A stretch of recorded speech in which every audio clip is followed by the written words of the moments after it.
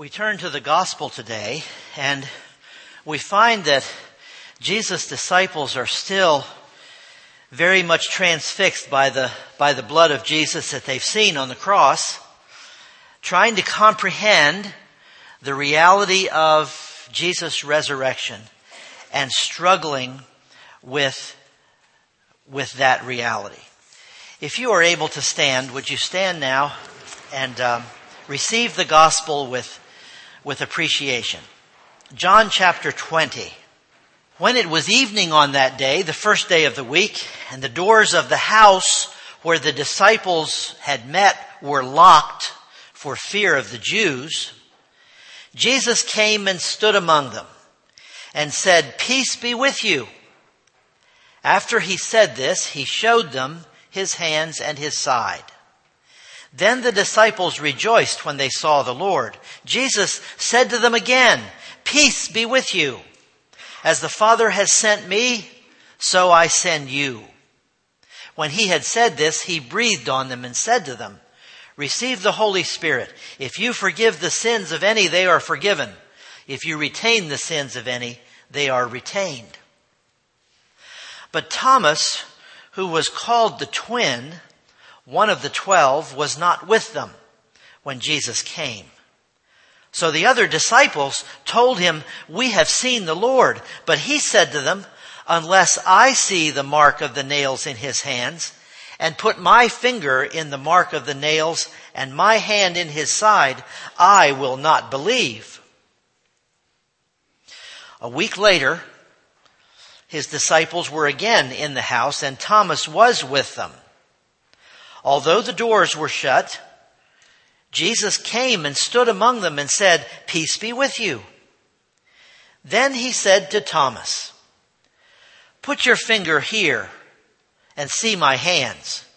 Reach out your hand and put it in my side. Do not doubt, but believe." Thomas answered him, "My Lord and my God." Jesus said to him, "Have you believed because you have seen me? Blessed are those who have not seen and yet have come to believe." Now Jesus did many other signs in the presence of his disciples, which are not written in this book. But these are written so that you may come to believe that Jesus is the Messiah, the Son of God, and that through believing you may have life in his name. This is the word of the Lord. Thanks be to God. We celebrated Easter a week ago. Was it just a week ago? Remember the story? It began in darkness when the empty tomb was discovered, and the first assumption was that Jesus' body had been stolen. The story unfolded quietly among Jesus' followers as the reality of Jesus' resurrection slowly dawned upon him. They were not convinced by the empty tomb, but they were convinced by their encounters with the living Christ. Some were quicker to understand than others. Mary Magdalene was the first to see Jesus that morning. And as the sun set on that Easter day, the disciples were still struggling to comprehend what had happened. They were gathered behind closed doors, closed and locked, fearful that those who had done Jesus in would be coming after them too. Undoubtedly, it was a crowded room, a small place, and Jesus appeared there among them without notice until he spoke to them. No doubt his common greeting, "Peace be with you." And then he showed them who he was by pointing them to his wounds. Then comes the part of the story that everybody remembers. All of this high drama is upstaged by a more personal story. There was one disciple who was not present when Jesus appeared that Easter evening. He showed up later. Perhaps he had a different hiding place. Thomas said that unless he saw Jesus himself and saw and touched his wounds, he would not believe it. And the story quickly shifts to a week later, just like we are today, a week later. Thomas was with the disciples that day when Jesus appeared to them again. The suggestion is they're in the same room, hiding out in the same place. And Jesus speaks directly to Thomas and invites him to examine and touch his wounds. Then Jesus says to him, "Stop your doubting and believe." And from that time on, this disciple has been called Doubting Thomas. But I think that's something of an unfair label to put on this man. You see, I think Thomas was a lot like you and me. And we are not doubters. Not in many ways, a great variety of ways. We're not doubters. I don't think Thomas was doubting as much as he was demanding. Just like we are. Not so much doubting as demanding. I think Thomas deserves much more credit than he's given for his leadership and his decisiveness among the disciples. If you'll take a closer look at him with me for just a moment, I think you'll see what I mean. The first three Gospels, Matthew, Mark, and Luke, tell us nothing about Thomas, except to mention his name as one of the disciples. It is in the fourth Gospel, in John, that Thomas takes on some character. He is usually referred to as Thomas, who is called Didymus. Thomas in Hebrew and Didymus in Greek are both words that mean twin. Today, Thomas is familiar to us as a personal name, but it wasn't a personal name in Jesus' time. This disciple's name was not Thomas. Thomas was a nickname attached to his real name to indicate that he was one of a pair of twins. It's likely that this disciple's name was Judas, because in other references to him, both in the New Testament and outside the New Testament, he is referred to as Judas Thomas, Judas the twin.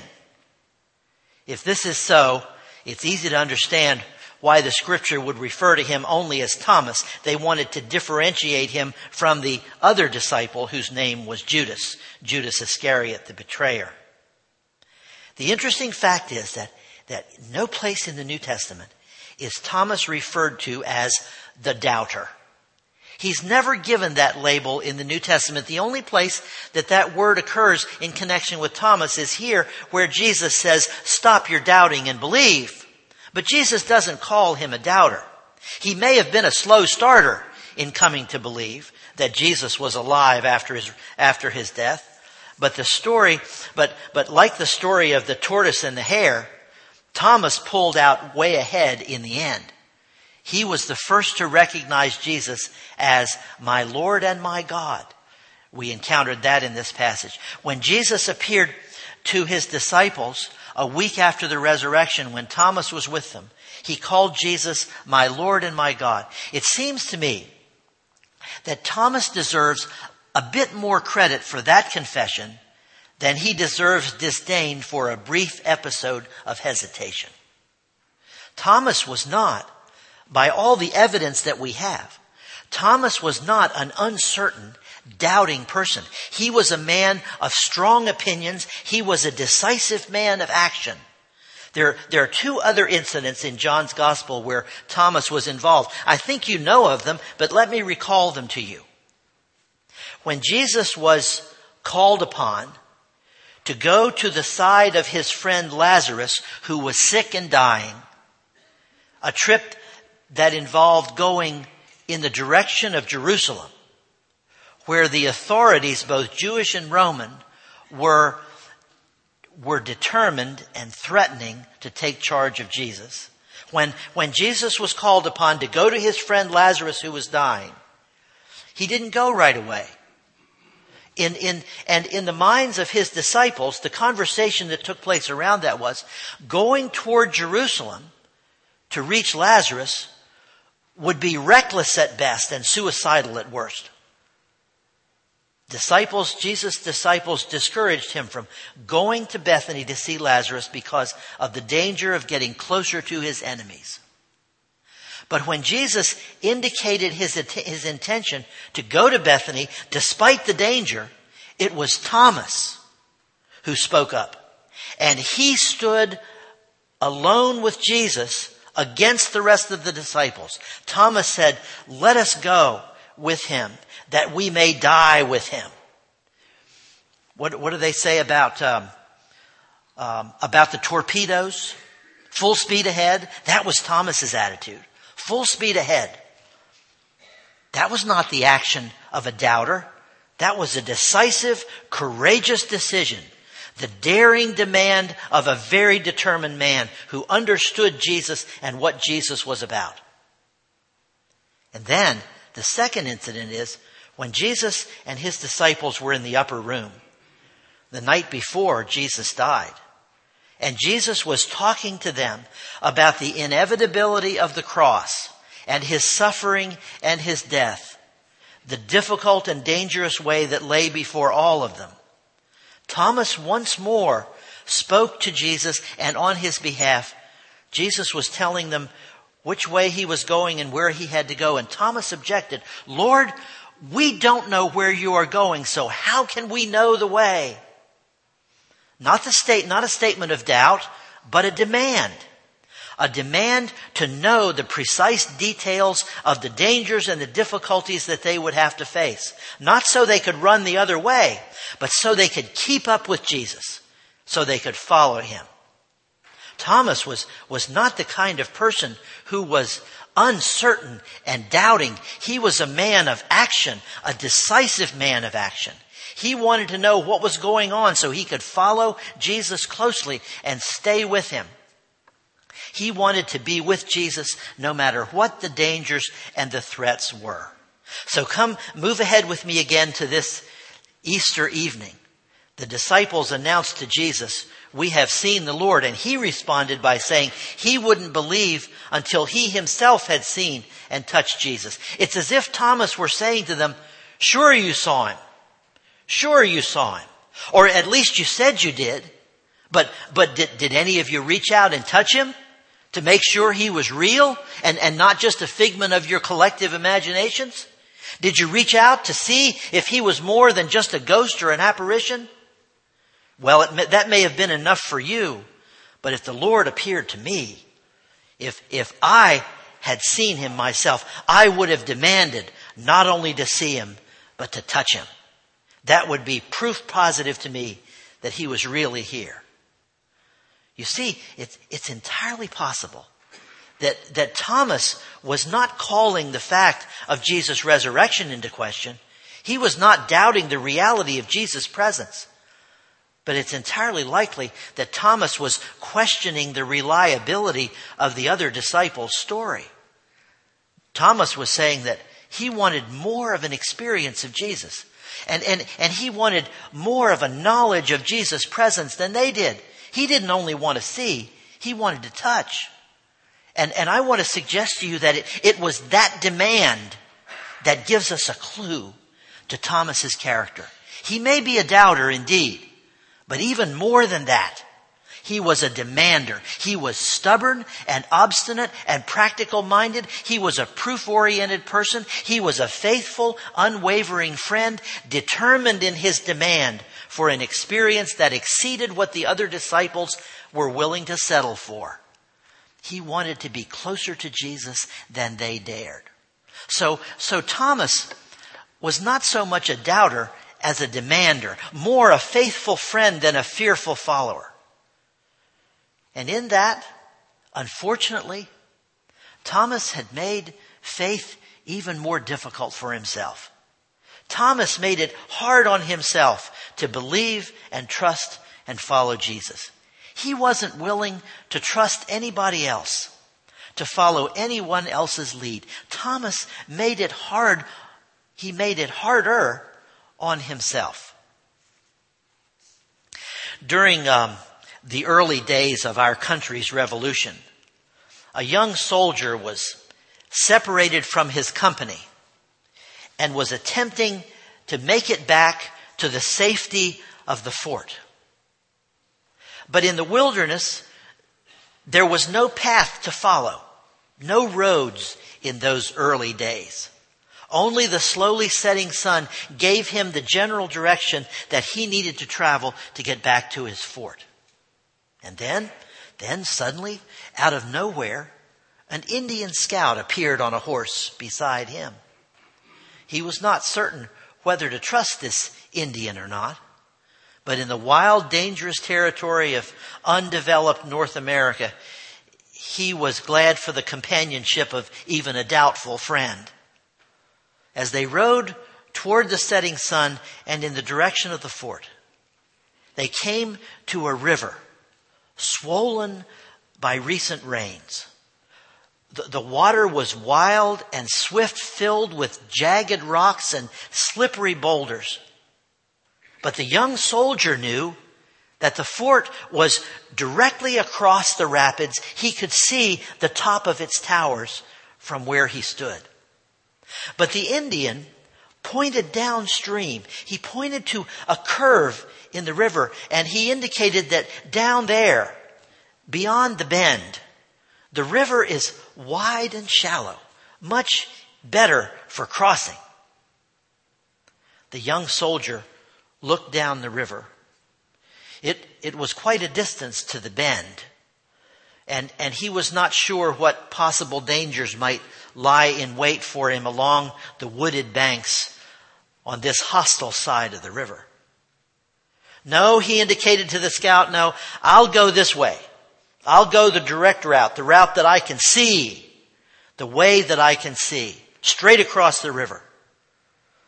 Well, the Indian left him there and moved slowly downstream toward the bend. And the young soldier plunged into the river. The current struck him with stupendous force, knocking him immediately off his horse. Frantically, he fought the raging current. He was thrown against a boulder, and he heard his arms snap. And the jagged rocks cut into his legs and his sides. He clutched a rock until he regained some of his strength to painfully make his way slowly from rock to rock, boulder to boulder, across the raging stream. And he struggled on, determined, until he reached the other side of the river and crawled out onto the muddy bank, exhausted, cut and bruised, his broken arm throbbing with pain. From that vantage point, he could look down the river and see beyond the bend. And there, as the scout had said, the river was wide and calm, and he laid there recovering his strength while he watched his Indian friend easily and comfortably ride his horse across the shallow waters. That was Thomas's story. Thomas is the one who took the hard way. And often, that's our story too. There are many ways to come to faith in Jesus. Many ways to develop and deepen an acquaintance with God through Christ. Many ways for us to foster an understanding of God's intentions and purposes for us and our lives and for our world.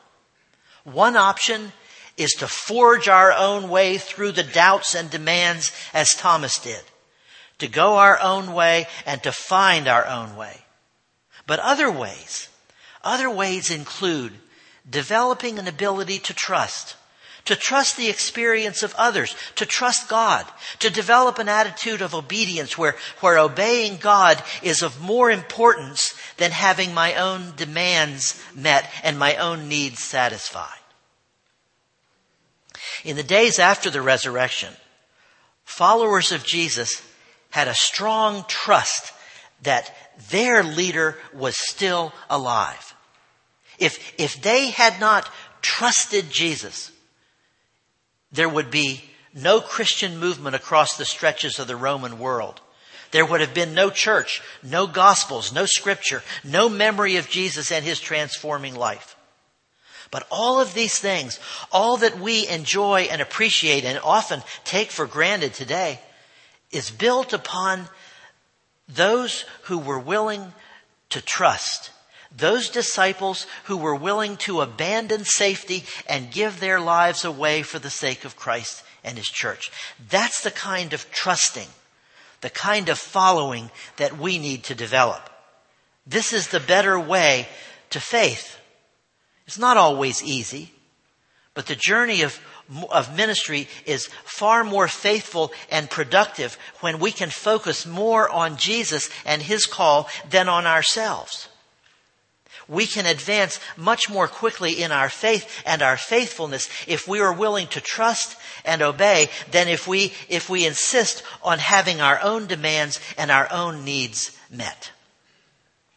Remember the last thing that Jesus said to Thomas? Jesus said, in effect, "Have you only believed in me because your demands have been met? Blessed are those who have learned to trust me and each other." Do you believe in me only because your demands and your needs have been met? Blessed are those who have learned to trust me for who I am and to trust each other as we seek to follow. Have you believed because you've seen me? Jesus asked. Blessed are those who have not seen and yet have come to believe. Amen.